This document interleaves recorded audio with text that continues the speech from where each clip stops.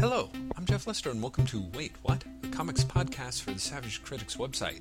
It's part 1 of episode 21. In it, Graham McMillan and I discuss topics vitally important to our Wait, What listeners, such as how the hell our numbering sequence works, and Graham's cleanse, and the holidays, and basements. But then, at more or less the 22-minute, 30-second mark, we're off to the races with an in-depth discussion for one of our picks for News Story of the Year. It's almost an hour, 15 minutes total of chocolate comic-y goodness with a creamy nougaty center. Perfect for holiday consumption. We hope you enjoy. Happy holidays, and thanks for listening. Jeffrey Lester. Graham Let me tell you what's just happened.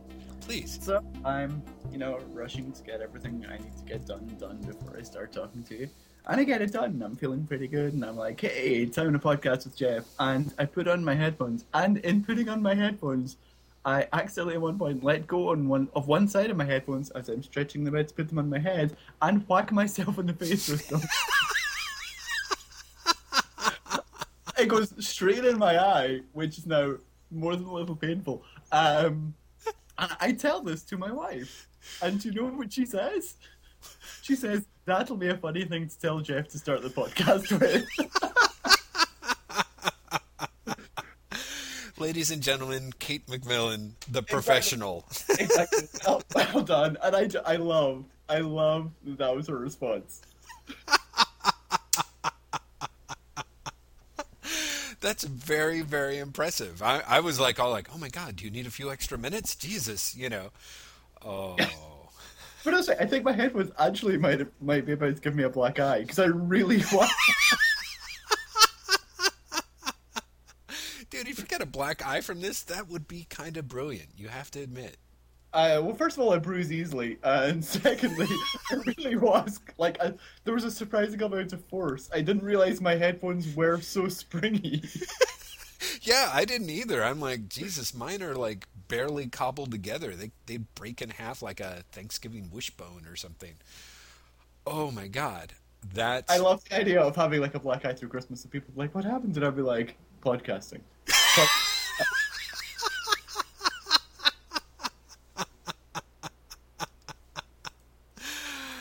Oh boy. That is just the best, sir. Hey, hi. How you doing?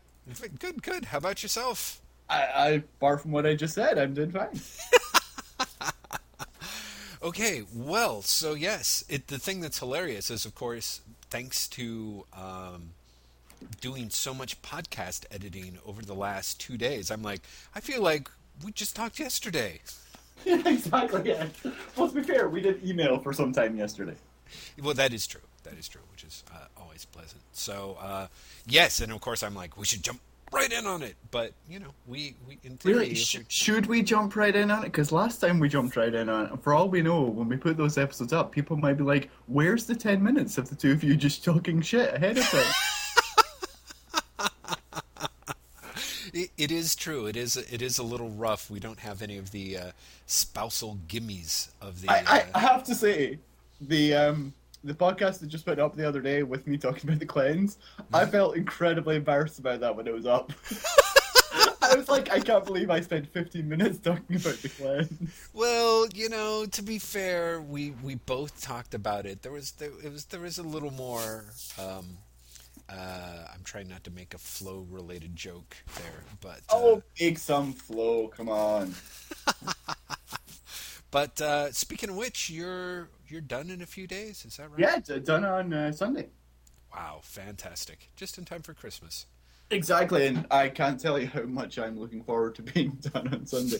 It's funny thing is, it's not actually been that bad in the end. It's been much, much easier than I expected. Right. I can't explain how much easier it's been. Right. But I'm now at the point where, I'm so close to the end that it's just like, ooh, I might be able to have, bread soon. It's kind of great. After doing it for so long, your, desires really sort of downgrade significantly, don't they? It's like, wow, if I could just have some, vegetable broth, wouldn't that be awesome? I mean, maybe because you guys are getting your one meal in, but I just remember, at the end of my very first cleanse, it was, day 8 or day 9, And I remember walking by a restaurant that was cooking bacon, and I just stood outside and smelled it. And the scariest part was it was almost like a complete meal in of itself. In a smell, yeah. Yeah, I didn't really need anything more than just that. It was kind of sobering, and so that was kind of awesome. But yeah, I don't exactly know if you guys. I'll be really curious to see how you guys end up feeling the first week or so after it, because the first couple of times Edie and I did it, it really was sort of surprisingly pleasant to be like, I think I actually do want fresh vegetables, and Well, that's the strange thing. I'm finding myself thinking, like, oh, I can have anything I want afterwards, hooray! But also thinking, maybe I might want to stick with, more fresh vegetables, more fruits, a sort of lighter diet. Mm-hmm. Not even just, for a bit, but like, in general, maybe I should be eating more of this. In part because the cooking of it, I think, has been not as difficult as I'd been expecting, if that makes sense. Yeah. Like Kate and I are actually actively preparing foods as opposed to, eating out or buying things that other people have prepared. Mm-hmm. Mm-hmm. Or, oven-ready stuff or whatever. And I think when that process gets demystified, or not demystified, but just like when you realize that it's not as much of a time suck as you thought it would be to do that every day, then you're kind of like, oh, we should probably be doing more of this anyway. Right. Yeah. No, it's true. It really is kind of amazing. You find yourself making those choices, and it's pretty awesome. So, I mean, we'll see what happens. The other thing is, of course, I think I said this to you last time I talked to you, Kate and I have also been watching a lot of, like, it's Christmas, here's food preparation shows from the UK, because Kate really likes Jamie Oliver and Nigella Lawson, and there's, for some reason, been lots of Christmas special episodes from those guys on the TV. mm-hmm. And it's all been like, the best roast potatoes ever, and then you could have this for dessert, and da-da-da, and we can't have it, and we're both in the week between finishing Clowns of Christmas, we should have all of this shit. So we there's also the possibility that we'll go mad in like that week and then want to go back on Clowns afterwards because we'll be like, oh god, far too much. Oh no. We'll see. I mean, we'll see what happens. Yeah. I'll be really curious because it's always remarkable how fast that stuff changes around on you. And the rest of the holiday sort of coming together okay. Like it's beginning to look a lot like Christmas, Jeff. Really? On every street corner you hear, everywhere you go. I'm sure it is. Kate and I've just been working. I mean, Kate's been working a ridiculous number of hours every day recently, and this weekend, of course, was the weekend of the basement flooding again. So I'm sure it is beginning to look a lot like Christmas for everyone. It's beginning to look a lot like I live in the basement for 5 days and I work a lot. So, what happened with the basement? I had no idea. So it's very funny. So the basement flooded on the second anniversary of us moving into the house. Wow. Which I looked at as a surreal gift from the fates to, remind us of the first month that we had in this house when our basement flooded. Yes. What happened was we had some terrible rain here for a few days. And when our basement floods, it doesn't flood because, it's a torrential downpour and the torrential downpour just pours in the door. It floods because the water seeps into the ground and then the water table in the ground around us rises. Right. And so it actually comes through the floor. Right. It comes through the basement. And so we had torrential rain, it came through. And it was one of those things where it didn't really seem like a big deal Thursday evening. It began to come through, and we're like, oh, we'll just put the sub pump down, it'll be fine. And it just kept coming through until Sunday. So, Thursday afternoon and evening, all of Friday, with the exception of an hour for Laura Hudson's birthday party. It's terrible, we went and then we had to leave an hour into it. Aww. And it was because we didn't, it was chances are our basement is a disaster. We should probably go. All of Saturday, and then not really. I mean, a little bit of Sunday, but by Sunday it was really getting a lot better. Mhm. I lived in the basement. I mean, I moved everything down there so that I could basically keep moving stuff up around because there's four distinct areas of flooding. So it was like drain it in one area, move it to the next area, drain it in that area, move it to the next area, drain it in that, and just doing that as a cycle. Wow. And so, like, the worst part of it was Thursday night into Friday. Like, Kate was getting up in the middle of the night to move the stuff on because it was coming in so much. Wow. After that, like, we got timers and we got an automatic one that sensed water because otherwise we would have been up every night. Yeah, yeah, that's impressively kind of crazy making. So, are you guys? Is that your basic permanent solution? I suppose. Apart That's from yeah. I mean, what it really is we have to get the base, we have to get the foundation redone for the house anyway. And when we get that done, we're just going to put a lot more cement down, right, exactly. so that if it comes up around the house and not in the house. Mm-hmm. Mm-hmm. Oof. Amazing. So yeah, fun of joys of home ownership.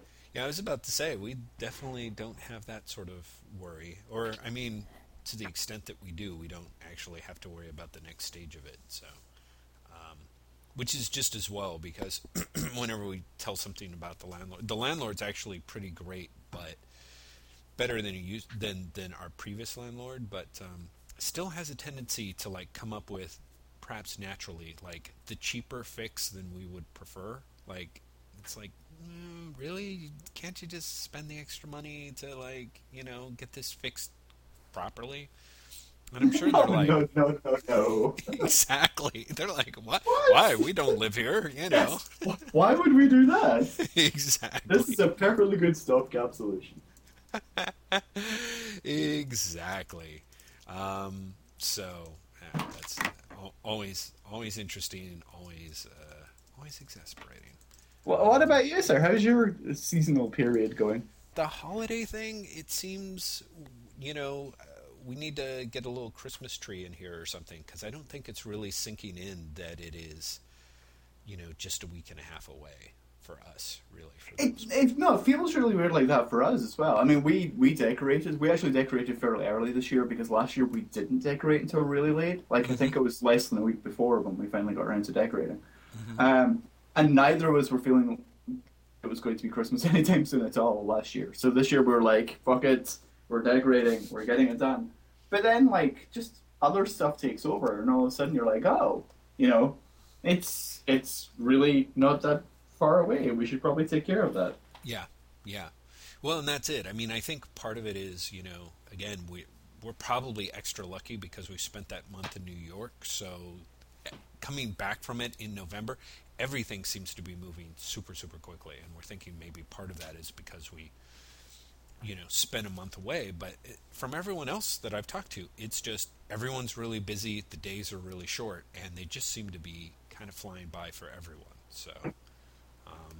It's not just you. There you go. Yeah, there we go. That's kind of the way that I feel, which is kind of a relief, because otherwise I start to feel super panicky. Like the Grinch. Yeah, oh, well, a little bit. I mean, I sort of, I tend to, I'm not super into the holidays. What? I know. See, I knew saying that to you. That's why I thought it'd be it's kind of great because you're such the holiday guy. And I tend to be a little more grinchy by nature, but being with Edie over the last couple of years, I think sort of changed De-grinched you. for me. Yeah, I've been significantly de-grinched. I'm like one of the Grinches that like goes to the vet and comes back and is a lot more lazy and mellow and tends to nap a lot more than he used to. Now you're just a Grinch. So, do we want to dig into this Let's year-end review thing? dig in. Also, before we dig in, I have to say, did you see Michael Ronson's comment on Savage Critic about the latest podcast? Yes, I did. I love that. That makes me immeasurably happy. If only because it really does just make me wonder why do we do the 90.1, 90.2? It's just because that's when we record it, right? Yeah. I mean, that I know it's that kind of thing of like, huh? To me, it sort of makes a certain amount of sense because it's, the episodes are that, for what we record that week. But when we do break it into parts, because I think there are times where in an installment 2 we can talk about things that just happened but aren't in the podcast, and I feel like that makes it easier for people to go, oh, okay, it's in installment 1, it's in installment 2, So, because I feel like there's a little bit of a continuity there. I think it would be stranger for people to kind of have that sense of someone saying at the end, okay, well, I'll talk to you in 5 minutes. And it's like, what does that... What? Is that? Yeah, exactly. Like, and then the next one's just numbered completely differently, so... Although it did make me realize this one we're recording is podcast 21. Yes, it is. We're legal. Yeah. We are absolutely. We should have gotten ourselves some champagne and a little stretch limo, and I could have Skyped you from rolling up and down from one bar to the next in San Francisco's Marina District. That would have been the greatest thing. Oh God, missed opportunity right there. Yes, and we are right at the threshold of we're at episode 49 on iTunes when you break down all those the next one that goes up is the 50th episode. Yeah, so episode 50 is podcast number 20. So it's a wacky way to do it, but I really, God bless him, I doubt Michael's really losing a lot of sleep over the whole situation. So the fact that we're taking the time to explain it, I think it's worthwhile. By all means, if anyone thinks that the numbering is absolutely confusing, fair enough. Please let us know. I actually thought it was great that he was the brevity is the soul of wit line. I was like, he's such an elegant troll. You know what I mean? No, but the thing is, that's what you have to remember. Michael actually likes reading the reviews. He just doesn't like listening to the podcasts. Yes, so no matter what we do, the podcasts are unlikely to make him happy. Mm-hmm. I thought that was a very funny thing for him to say, to be honest. Yeah, I thought so too. No, that's the thing. I thought at each stage of it, it was kind of like, I almost felt like he wanted to say something because we didn't even have that many comments up. I'm like, how nice. He upped our little comment quota. Thank you, Michael. So, yes, I did see that. If you think we should change it around, by all means, let me know. Both you, Graham, and you, listeners. I don't really care, to be perfectly honest with you. I think it makes sense. I know that I had to explain to someone else that there was no real continuity between the podcasts in terms of they can listen to 19.2 without listening to 19.1 first. Right. But ultimately, I'm fine with it as is because it helps me remember what we were like when we recorded it. Yeah, I think so too. I think that kind of so helps it works. It works well for me. Okay, well then, and that's what it's all about. It is. It's all about Graham, which is perhaps we'll change the next episode. I think we should just change the name. Yeah, change the name of the podcast. Yeah, wait, what? Wait, the era of Wait What is done. As we head into 2011, then from now on it's going to be called It's All About Graham. It's all about Graham. Yeah, that was great. I can get different Blur songs to introduce the podcast with or something. I know you love your 9 Inch Nails, though. I wouldn't take your 9 Inch Nails away from you. I tried listening to because I was listening for, dogs doing Jingle Bells, and I'm like, it's hard for me to find. I mean, part of it is I really don't want to take the time to grab another song and, edit it down to the perfect 30, 45 seconds or so to introduce it. But it just, for me, it of course works really well because I don't have to, I've got those intros and outros edited. I sort of think of it like it's our theme music. In fact, to the point where I was driving in the car the other day and listening to that ambient album on an old CD I'd burned, and the song came on, and I'm like, wait a minute, it's our... I really had that, when you... Wait, is this our podcast? Yeah, exactly. I was shocked when I didn't begin talking to myself in the car. It was... Well, you could have... That would have been great if it was like a trigger, like a hypnotic trigger. And you just hear the song, you're like, Hi, it's Wait What, the official podcast.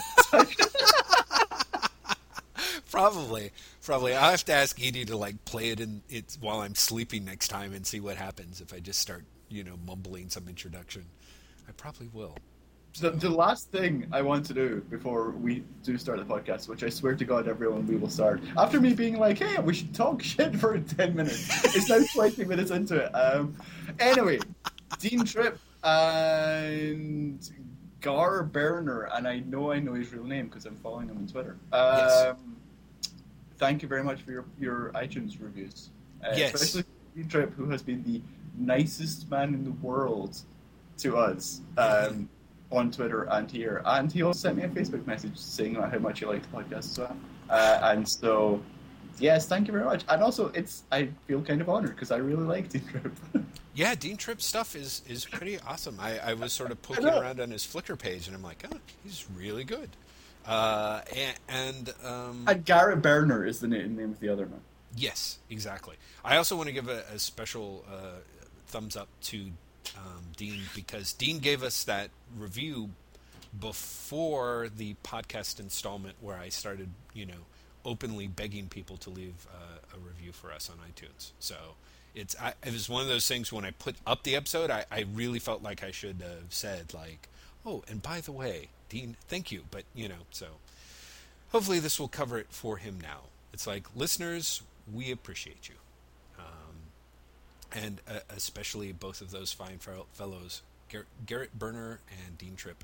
You are awesome. And if you feel like giving us awesome reviews on iTunes, you could be our next awesome listener. Exactly. It could be a new thing. Yeah, we should. Yeah, like do that this thing. Week, this week's awesome listener is Michael Aronson. Hey, he listens and he comments. I'm going to defend Michael right now. We already gave him like lots of love earlier. Wait, he doesn't listen though, does he? I think he does listen. I don't think so. I think he might not admit it, but I think Michael, I think. Graham, are you there? I'm here, yeah. Oh, okay, because you suddenly stopped. Did you think I dropped out? I did, yeah. It seemed like you would stop. You were like saying some very positive, pleasant things. No. That was it, Michael. Okay. You're not getting that much. I just didn't want people to think that I'd suddenly like hit the mute. That would be awesome. Something. I'll be like, Michael, you. And then nothing.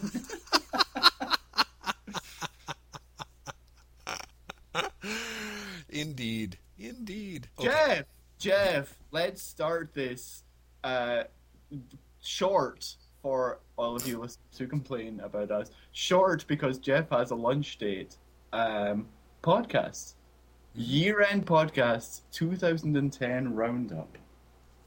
It's been a crazy year, Jeff. Yes, it has, Graham. It's been for comics alone, it's been mind-bending. Who would have thought that this would be the year when Superman versus Muhammad Ali would be reprinted in hardcover? It's true. I had no idea that was coming, and it has been a total delight. Exactly, or that it ever would happen. I mean, let's face it, who really was like... I know that DC likes reprinting books in beautiful formats, because I have the absolute All-Star Superman, which is absolutely gorgeous. But really, Superman versus Muhammad Ali, really? I mean, It's one of those I can't believe people were really demanding that things, but I'm so glad they did it. Me too. I was really thrilled to see it again. That was one that I had managed to pick up for myself a few years back, and I was super, super grateful to have. But the fact that it is actually easier to get is kind of wonderful. Like that and Kirby's Captain America Bicentennial Battles were like two just sort of like crazy, awesome, oddball treasury editions from the 70s that I just never assumed we would see again. And the fact that you can get one, and not only get Superman versus Muhammad Ali, but get it in the oversized facsimile edition, is really pretty classy. Has the big Kirby hardcover from Marvel come out yet? I remember seeing it's listed, but I don't remember when. You know the one I'm talking about, right? You're talking about the Kirby Omnibus or whatever? Yeah, it's the Kirby Omnibus, which is all of his 70s stuff in Cap. Like, all of it in one book. Yeah, I don't think it's come out, because I think I pulled the trigger and committed to buying that. I think I put in an order with Hibbs. So I don't think that's out. I think that would be great, but don't get me wrong. I mean, you can get Bicentennial Battles, you just cannot get it from Marvel in the full format. So they're big fans of their essential editions and their omnibuy, but they also don't really.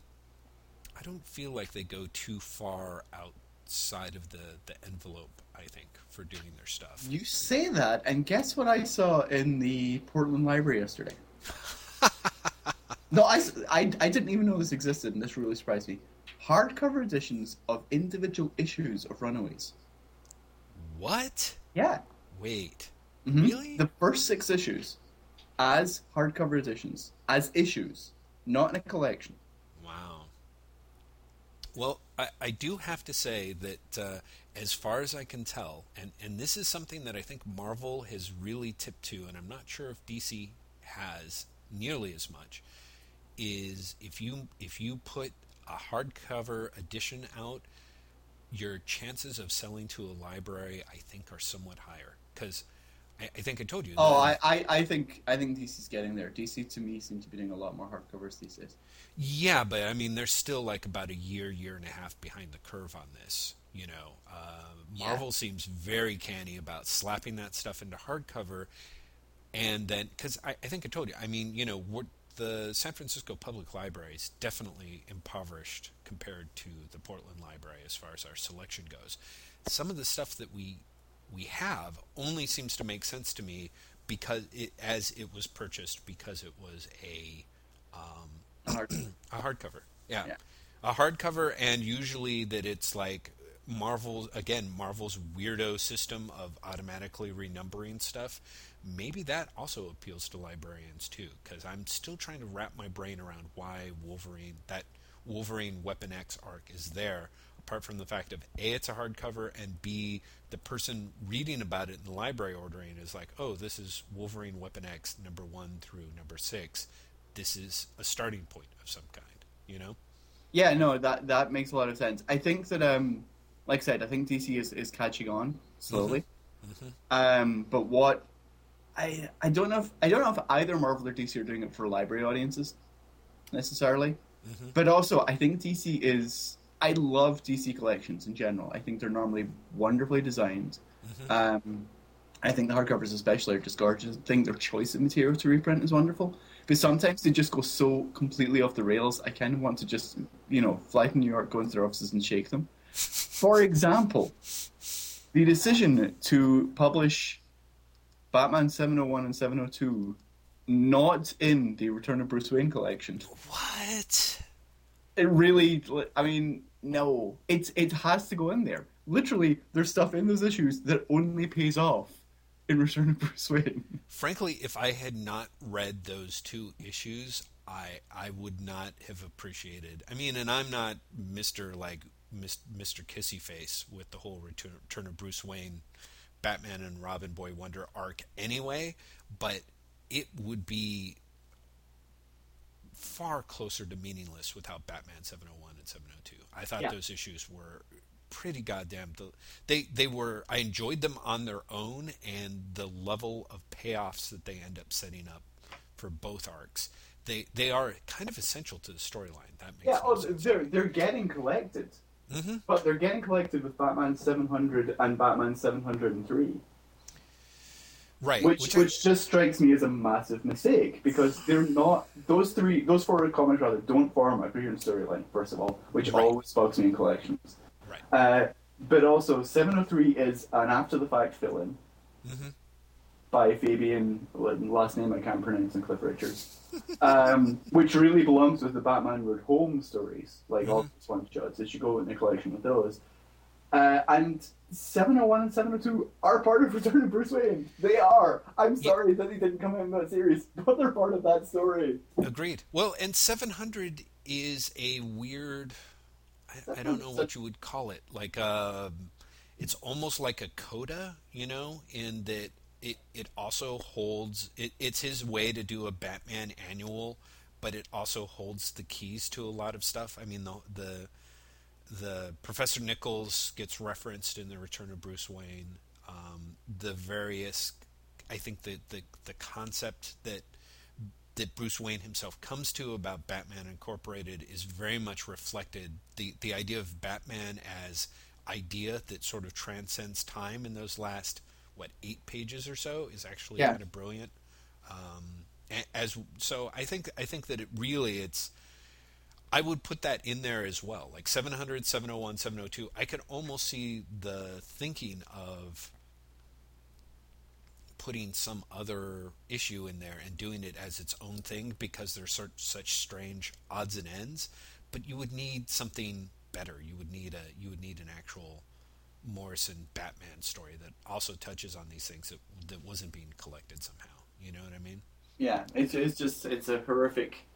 I've completely led us down like a side road already, but it's a horrible decision. That as soon as I learned about it, I was like, no, what? No.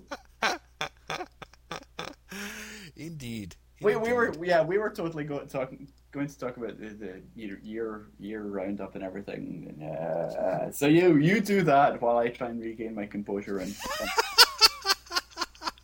Okay. Well, as I think I put forward to you, I thought it would be great if we had 2 news stories that we thought were super, super important for the year that we could maybe talk about. And I have, God, I'm so scatterbrained. I definitely have one in mind. I'm trying to think. I even told you my 2 yesterday. I know, but you told me to go first. So I'm like, let me see if I can, because of course I was like, I should totally jot down those 2 damn story ideas and the issues that I want to pick and blah, blah, blah. I will say that, I remember them. The first big story, and perhaps biggest story for 2010 in comics news is the way that DC and Marvel handled the complaints about their comics being priced too high, and what they decided to do about it. Because it's kind of a huge... you have to go back to, I think, the 70s when they both came up with different ways to, like, they tried moving their books to a quarter, I think, or something, and DC tried packing their books with more reprint material to justify the price increase. And I don't remember what the hell Marvel did. Maybe Marvel held off for longer and then switched to 25 I want to say that Marvel definitely did longer stories for a while. Yeah. And this is purely based on... the essentials that I've read from that era. But I want to say that Marvel upped their page count and then lowered their page count significantly when they dropped price again. That could be it. I want to say they upped their page count to somewhere around 25, 26 pages, and then they lowered them to about 18 pages. Yeah, that would make a lot of sense to me. So, and it's a shame, because the thing is I definitely jumped in when books were 25 cents. So I don't know I wasn't paying as much attention to that sort of pre-Jeff history period. It's fascinating seeing how DC and Marvel are handling their changes and the fact that they responded to the direct market. I mean, back then it wasn't a direct market change. There was no direct market. So seeing this happen now is, I think, sort of the story of the year. Here's my question. Yes. Do you think both companies really responded to the direct market, or do you think, as I do, Marvel responded to DC responding to the direct market?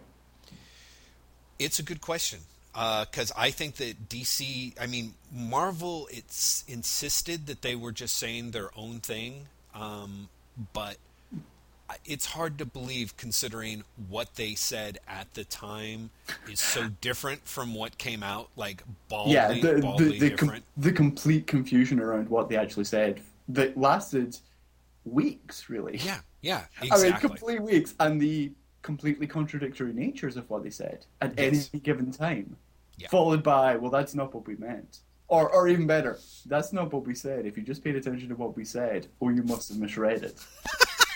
Which was my favorite. Like, we never said that. It's like, it's right here. It's right here. They're like, no, I'm really sorry you misread that.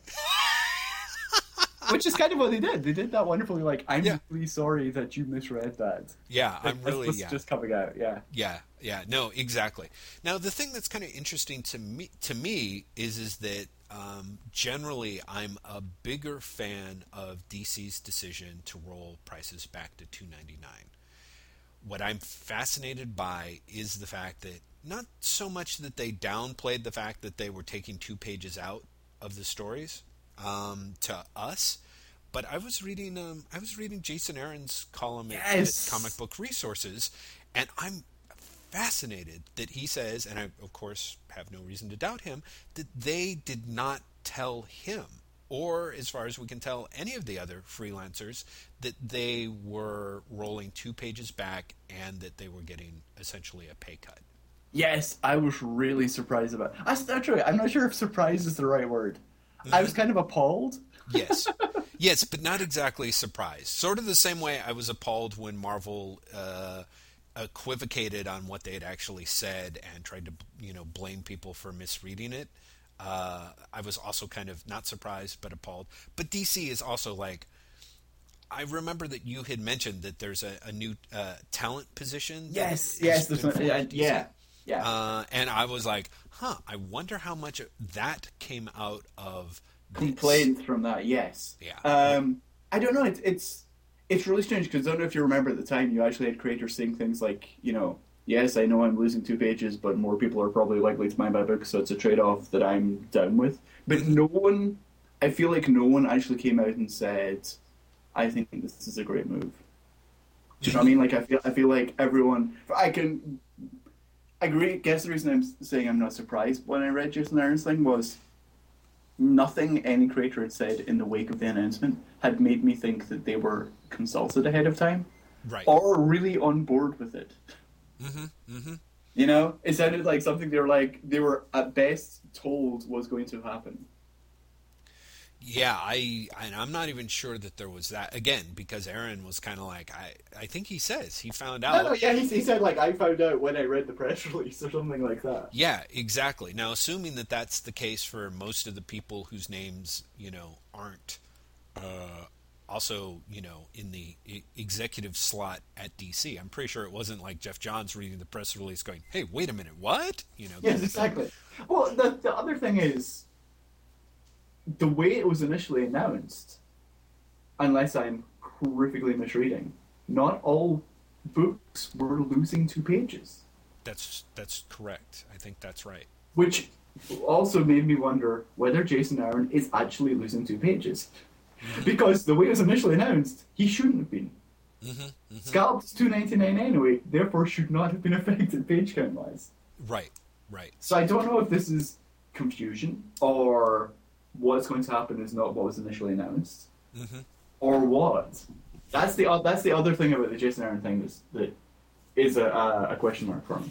Oh, that's a really good point. And again, who knows? Maybe part of the reason why they're putting in a talent coordinator who mentioned, if you have questions about your page rate or page count or whatever. That's the thing is, this is a horrible black eye for DC no matter what. Because they either look like they're not talking to the creators, or even if Jason Aaron misunderstood, it's really unlikely he's going to go out and say, oh, I'm wrong, I'm not losing 2 pages. Right. Do you know what I mean? So the idea that DC have done this is as important as whether DC have actually done it or not. Agreed. And so that's when it just becomes a no-win situation for DC. Yeah. And I think that's going to be a fascinating... that could have some really interesting repercussions rolling into 2011, I think. So yeah, I think the two of them and the price structure changes, and especially DC's handling and mishandling of the repricing of books, I think that is like the big story, one of the big stories of the year. So what do you think about Marvel's side? Of Marvel's side of it? Yeah. I would see that's where I have a lot more difficulty, because to me, I feel that they're not. That's just wiggle room and equivocating. If you come out with a press release that's so badly titled as "I want my $2.99," I actually completely forgot about that press release until you just mentioned it. Yeah, exactly. Well, again, it's the miracle of me editing us recently, is you had actually read that. I read it to you last week. Yeah, exactly. And I'm like, wow, Do they mean, because it sounds like Marvel's saying that they want our 299, which is Well, technically correct. Yes. You know what I mean? But when you say I want my 299, it's I want my 299 books. Anyway, I just think that it's a big old cock up. I don't think that Marvel really has. What's fascinating to me is that Marvel seems to have some bizarro interest in continuing to compete with DC, despite the fact that they seem ahead in every level and in every way, no matter what they do, otherwise. You know what I mean? Like, I just don't think I don't think that there's really any way that they can lose, and yet they're still kind of obsessed with the idea of outdoing DC and DC's announcements. It's a really strange thing, isn't it? I mean, I feel like the idea of the Marvel DC rivalry is more important to Marvel than the reality that Marvel has consistently outpaced them in terms of sales. In terms of success in general. Yeah. Like, it's weird. It feels like if DC completely crashed and burned, Marvel would be at a loss. Yeah, absolutely. Like, so there's this weird, and to me, it strikes a little bit of Orwell's 1984, that Marvel needs An enemy. always be at war. Exactly. It needs an enemy. And it needs to be DC. It can't suddenly turn around and start picking fights with Dark Horse or, you know what I mean? It has to be DC. They have to always be at war with them. And there has to be, ways in which they continue to trump them at every stage. Or in a way in which it's also seen as an imperative to do so. And it makes no sense to me. I really think that there's ways that Marvel handles itself that have potentially terrible repercussions on the direct marketplace all the time. And as far as I can tell, that's not enough for fans or retailers, for the most part, to choose to act against that or counterbalance it or act in their own long-term interests as opposed to their short-term interests. Like, none of that really happened. So as far as I can tell, like, Marvel wins. Marvel just is at the top of the little hegemonic pyramid. Marvel always wins. Exactly. But the weird thing is, Marvel always wins for everyone apart from Marvel. Because Marvel consistently portrays itself as the underdog still, while also boasting that they're the leader. Yeah. Like, they have this wonderful thing that they see no cognitive dissonance in talking about, like, how their books sell the best, and then still somehow managing to portray themselves as an underdog. Yeah. And that they are not in control of the market, their own decisions. Right, like, exactly. Yeah. It's amazing. But it's kind of wonderful. Like, you know what I mean? Like, there is something incredible about the fact that they not only do it, but seem so dedicated with it and get away with it. Yeah, and get away with it. No one successfully calls Marvel on their shit. Right.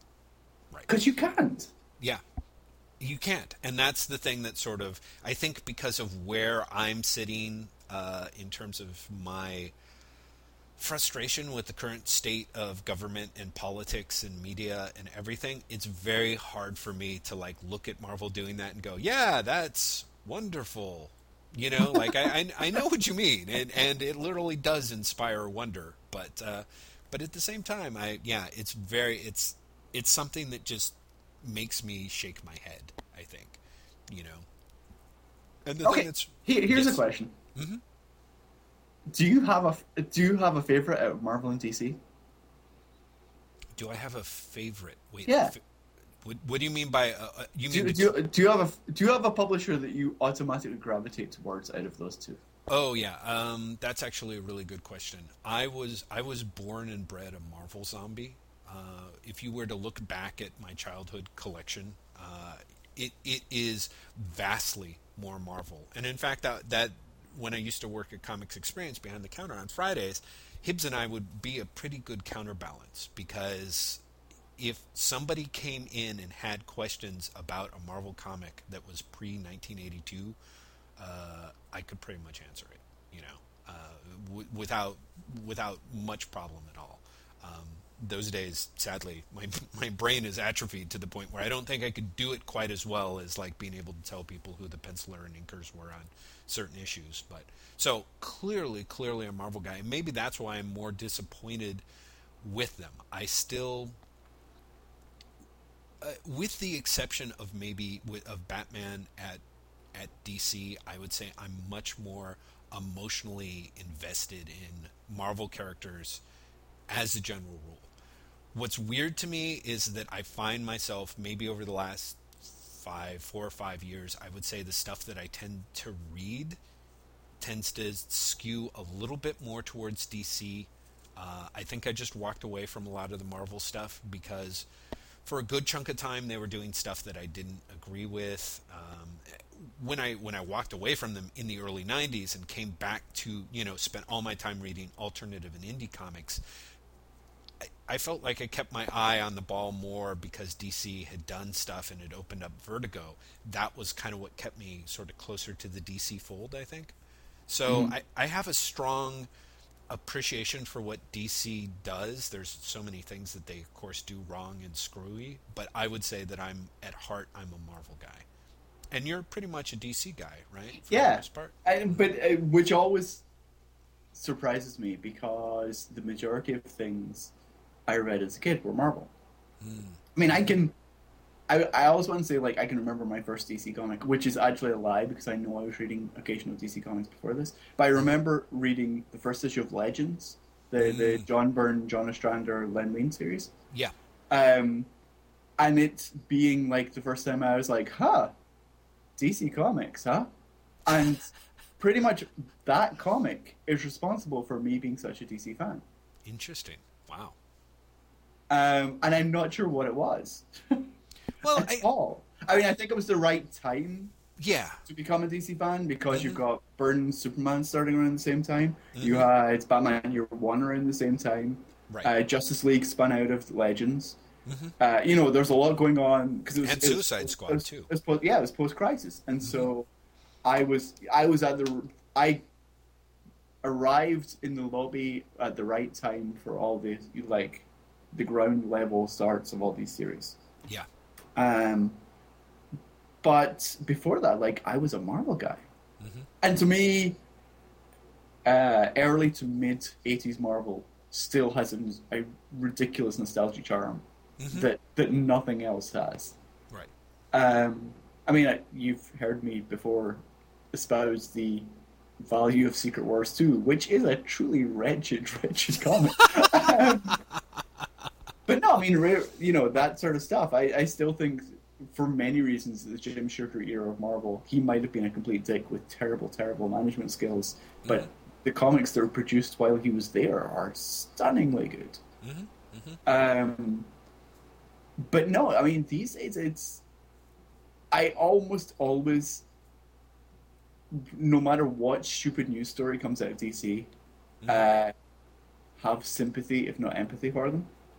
Yeah. And with Marvel, almost the opposite. Right, exactly. Like, Marvel has we've announced we're giving away puppies to orphans.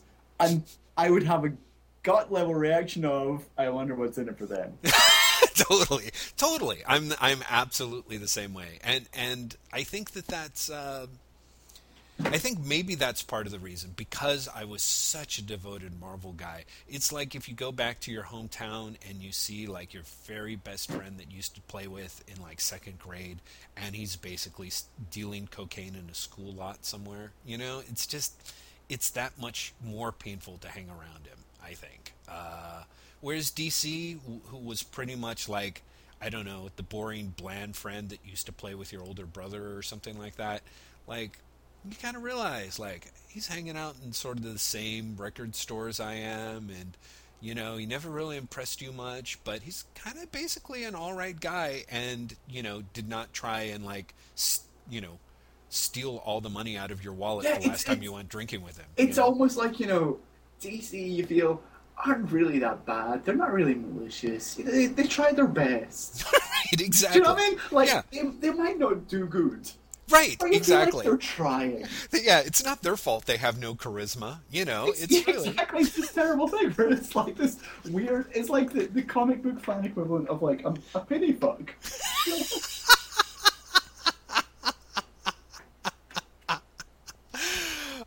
I'm not sure if it's exactly that depressing, but DC does Really, not come off as good. really. Why not?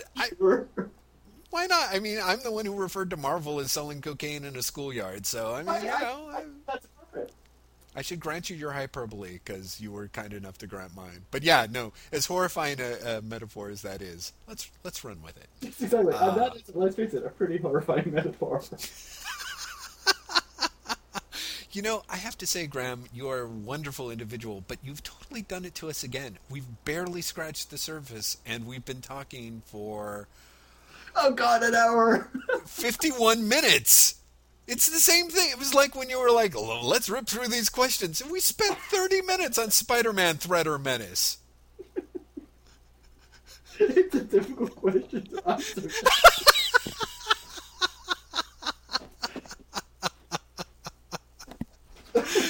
Oh, Graham. So do you want to let's cover your news story, and then we'll come back and maybe talk about our favorite books of the year. Okay, well, my news story is I have two. Yes. I think the slow transformation of DC is one of them. Right. Because I think the DC at the end of 2010 is significantly different from the DC at the start. Mm-hmm. And I think it almost all happened under the radar. And I think that part of that is also that no one really knows what the new DC is yet. Mm-hmm. And so I'm not sure it's actually a news story as much as a future news story. It's like a warning of something to come. Well, you've got a pretty good angle on this. So what do you think the new DC isn't as a result of these changes? Can you go there? I think it's not the old DC. I think it is going to be more... I don't want to say more craven, but I think that it's going to be less willing to support critically acclaimed yet poor-selling things. I think it's going to be much less indulgent of creative whim. Mm-hmm. I mean, I think Wildstorm closing is pretty much that. I think Wildstorm closing is a signal that we're not even putting up with Jim Lee's pet project anymore. Right. And apparently, if the rumors are true, the reprint department is going to be A, lessened, and B, going to change what its focus is, which kind of scares me because I don't want it to become like Marvel's reprint department. Yeah. I am still wondering whether it means that the new DC has become more like Marvel, which I don't think it is, and I don't think it will. Mm-hmm. But I think it's definitely a concern because Marvel has been very successful. And I think at heart, especially over the last 8 years or so, I think DC has really wanted to be Marvel. Mm-hmm. I think that's accurate. And I think that more than it has ever done before in its history. And I think actually the removal of Paul Levitz means that there are less people there who don't want that to happen. Mm-hmm. If that's the case, if you understand what I mean. Yes. I think Levitz before wanted DC to be DC, and whether or not you agreed with what his image of what DC was, mm-hmm. I think how he got there. Yeah. Mm-hmm. He was definitely there, and he was definitely standing up for DC being its own thing. And I don't think anyone is really there doing that anymore. Right. But I'm not. I still don't know what new DC is. Right. And I'd love to find out. I really hope it's going to be something good. Mm-hmm. But I fear that it's going to be more about synergy and more about franchises and more about lots of corporate things and not creative concerns. And I also worry that in the rush to make things successful, they're going to do more things like JMS and Superman and Wonder Woman, which just blew up in their face. Right. Instead of actually sitting down and thinking what would be the best for the characters and what would be the best for the books. Right. Well, I'm quite curious because to me, I feel that it has a lot to do with how much they can reproduce the Jeff Johns effect, I think.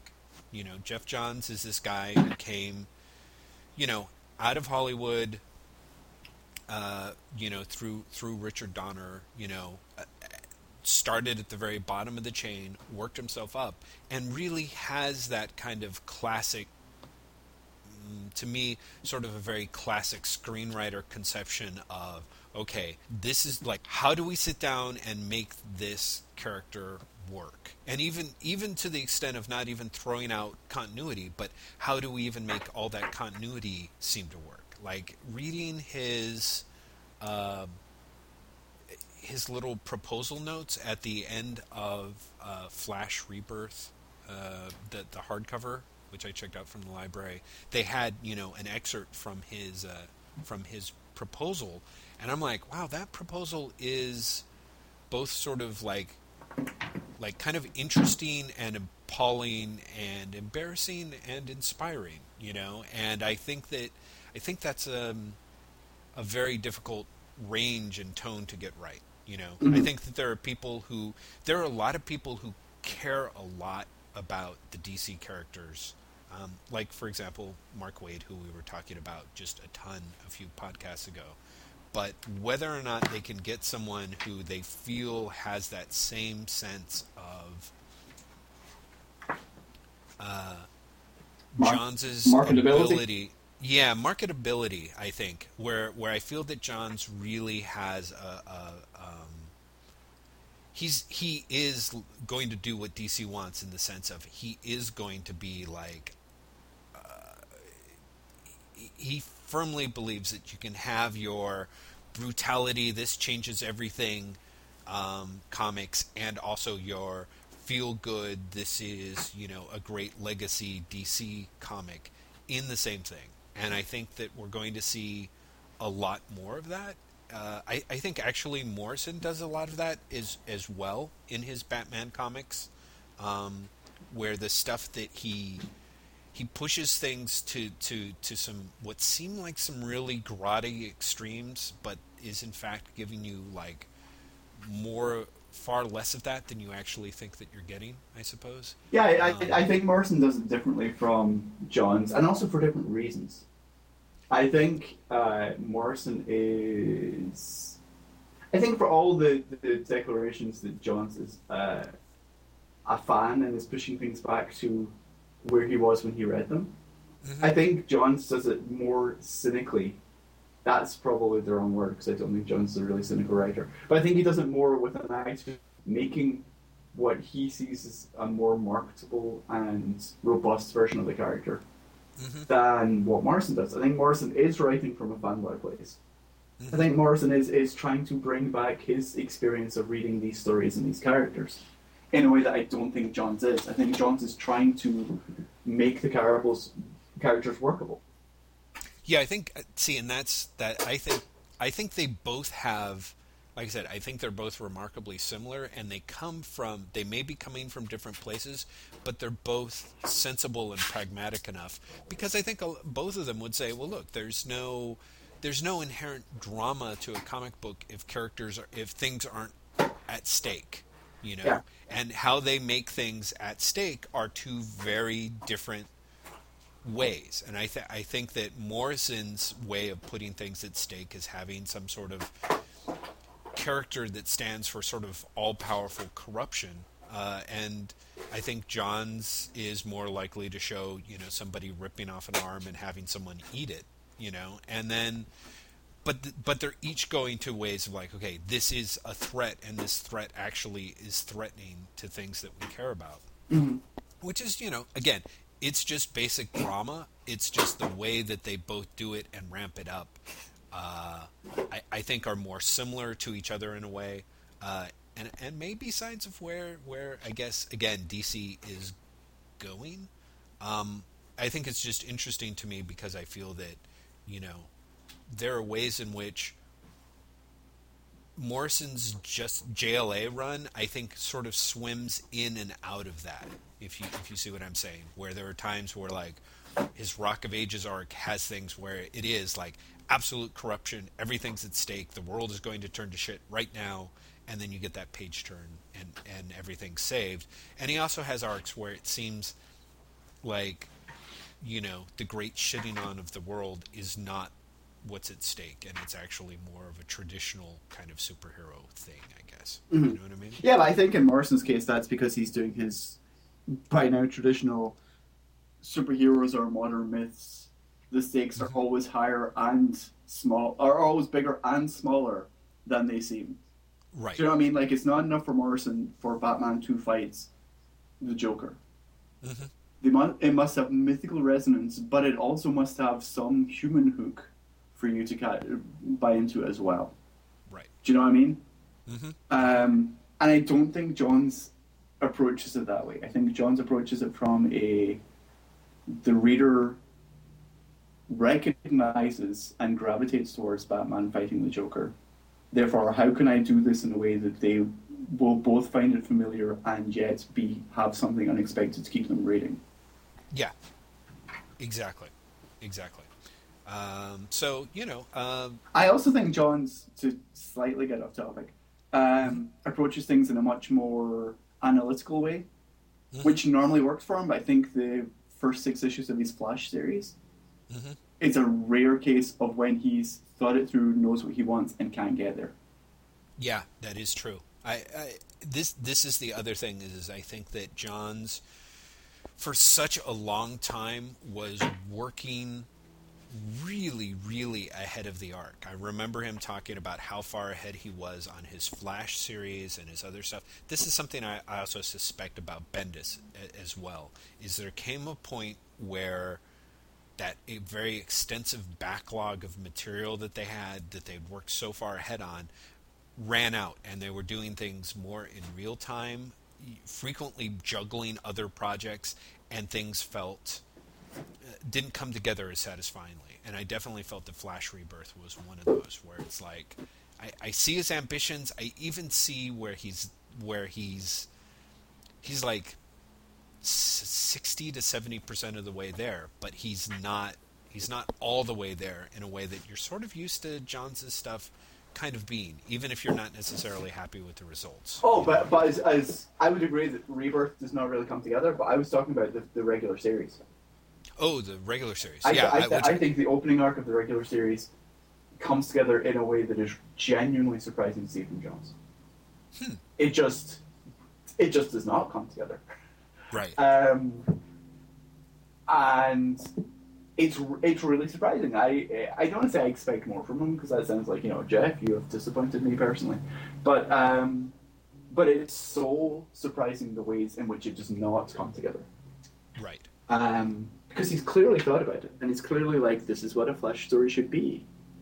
And it just it fails to work as a story entirely. And I really that's like the opposite of what I expect from Johns. Yeah, I agree. I think that's definitely and I'll be curious to see if we end up seeing more of that, because I get the sense that Brightest Day is kind of has at least from your descriptions of it, had kind of half a hook, and it's something that's sort of like growing and changing as it goes along, but kind of in a way that really makes you what is the term that I'm looking for here? I keep switching with Brightest Day. I keep going, oh no, I'm out, and then it'll do something that I'll just be like, I did, huh?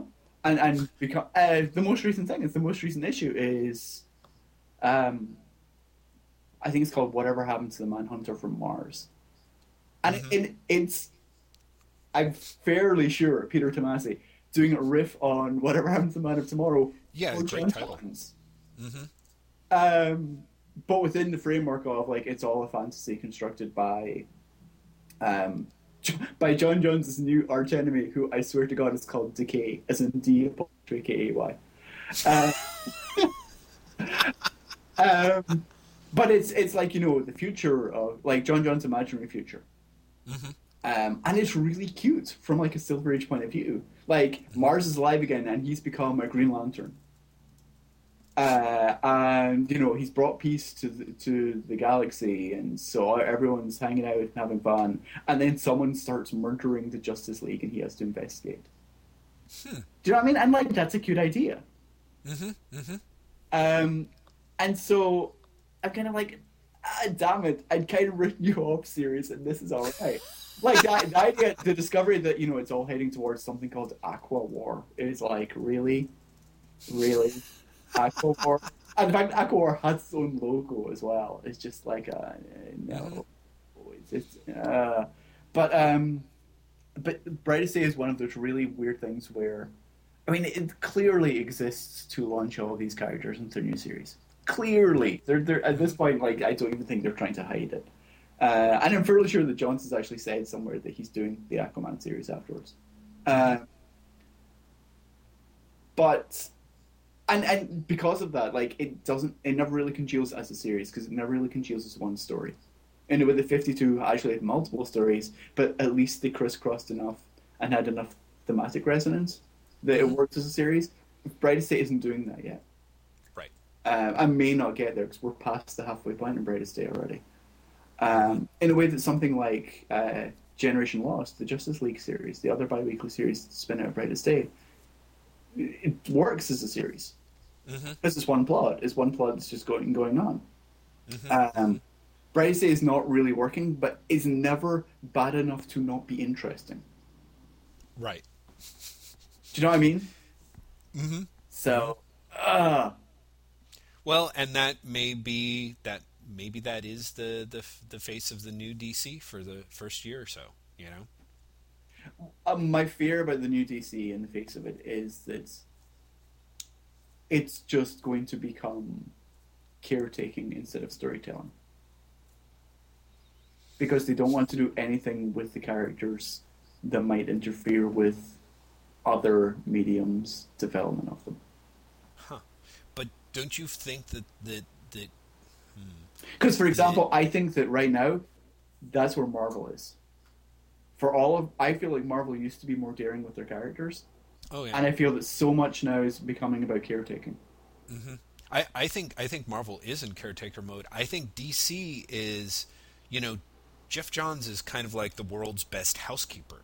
He's pretty much running around cleaning up a whole bunch of messes and tidying things up. Once they've done that, I think they're just going to go into caretaker mode as well. I think Brightest Day is, let's fix the core Justice League. Because Brightest Day, to all intents and purposes, is a Justice League series. You've got Aquaman, you've got Firestorm, you've got Hawkman. It's Justice League. And I think it's quote unquote fixing those characters. Yes, I agree. But the thing that I do appreciate about Johns is even something as dopey as Aqua War sounds, or his whole he does think about, like, it's not just about putting it in order. He does think about how to move it forward. Now, the way that he moves it forward is a little airless and corporate and synergistic, but I feel, and who knows, when Flashpoint really comes out, I think that's going to be a real test of what's going on there. But, certainly Blackest Night is his extension of, he stepped in on Green Lantern, and it was, if you believe what he says, and I don't see much reason to doubt him, in the process of trying to clean up all the Green Lantern stuff with Hal Jordan, he ended up coming up with this idea for putting together all the rings and for Blackest Night, and it was a big change to the mythology. I think for the better. I mean, whether or not Green Lantern's actually going to be DC's next new multi-movie platform media franchise, you have to give them credit for. The house is in order. You know what I mean? Yeah, Those things are swept up. Like Green Lantern, Secret Origin or whatever is in place for people to step in and pick that up. Sure, and but here's the thing: DC has never had a problem, with the exception of Hawkman. DC has never really had a problem with origins. Do you know what I mean? DC does origins for characters all the time. Secret Origin. They do origins for the same characters what I mean. all the Secret time. Origin That's part of the problem. Yeah. is what? Replacing Emerald Dawn, which is not even 20 years old. Agreed. Superman Secret Origin is replacing Man of Steel, which is not even 20 years old. is replacing Superman Birthright, which is even less old. which is less than 10 years old. Yeah, exactly. Do you know what I mean? Like, there's so much of this. Yes, he's fixing a lot of things, but he's also fixing a lot of things that don't need to be fixed. Oh, yeah. Well, I think Green Lantern did need to be fixed. I think Superman did not need to be fixed. No, see, I think Green Lantern, the current status quo needed to be fixed. I don't think you need to go back and tell the origin again. Well, I don't know. Frankly, I think that I would have to disagree with you on that. Now, keep in mind, I don't really feel that Hal Jordan needed to be brought back as Green Lantern, but I think that once you did bring him back, I was not really down with Secret Origin, and I thought that it slowed down the momentum that Johns had built up on the series after the end of the Sinestro Corps War. Yeah. But by the same token, as things are shaping up, I can see the sense of it. I don't necessarily, again, in the very sort of unlikable corporate synergistic way. I'm not necessarily saying that it's great. There's a lot of stuff. I don't think Batman Earth 1 needs to be in place, and I think that Johns just wants his hands on it because that's where the temptation starts to kick in. The whole what is that? Is that the Orange Lantern temptation to kick in of like, I want it all and I'm going to fix it all and it's all going to be mine? That is the Orange Lantern. Well done, sir. Yeah, thank you. So I think that he has it's a terrible temptation, and I can see him succumbing to it. I mean, it's stupid that Hawkman's origin has to get fixed again after, in theory, Johns fixed it the first time, and then once he left the book, like, they managed to get it fucked up several different ways. Exactly. Jim Starlin stepped in and fucked it up, yeah. Yeah, so, I mean, it's really silly. We'll see how much longer that continues to go. I mean, DC could end up being even more of a microcosm of Warner Brothers than it was before. I do not think that's a given. You don't think it's a given? No, I think that is a given. I think so. I think no matter what happens to DC in terms of what they publish, right? I think DC is unquestionably a Warner Brothers company now in a way that it wasn't really under Levitz. Yeah. And I'm not crediting that to Levitz as much as just like that was the era. Yeah, no, and I think that one of the things that, if I understand correctly, DC under Levitz had all these various separate, different editorial teams and departments that competed against one another, which is very similar to, it sounds like, the way that Warner Brothers in Hollywood rolls. I think my theory is that Warner Brothers in Hollywood, those departments actively would fuck each other in the butt, just to keep the other one from getting what it wanted. And I cannot imagine that playing at all in DC, but maybe it will. Maybe we'll get to a period where it's like, if Johns and DiDio, fall out, DiDio will be rewriting the origins that Johns is putting in place, God, that would be so depressing. It would be, and it probably won't. It probably won't happen. But I can't necessarily say that it wouldn't. I suppose. So, okay. Well, guess what? We are talking for hours and hours. Exactly. And hours. Okay, let's call this one done. Okay. Good luck editing it, and then come back because you're having lunch in like an hour, right?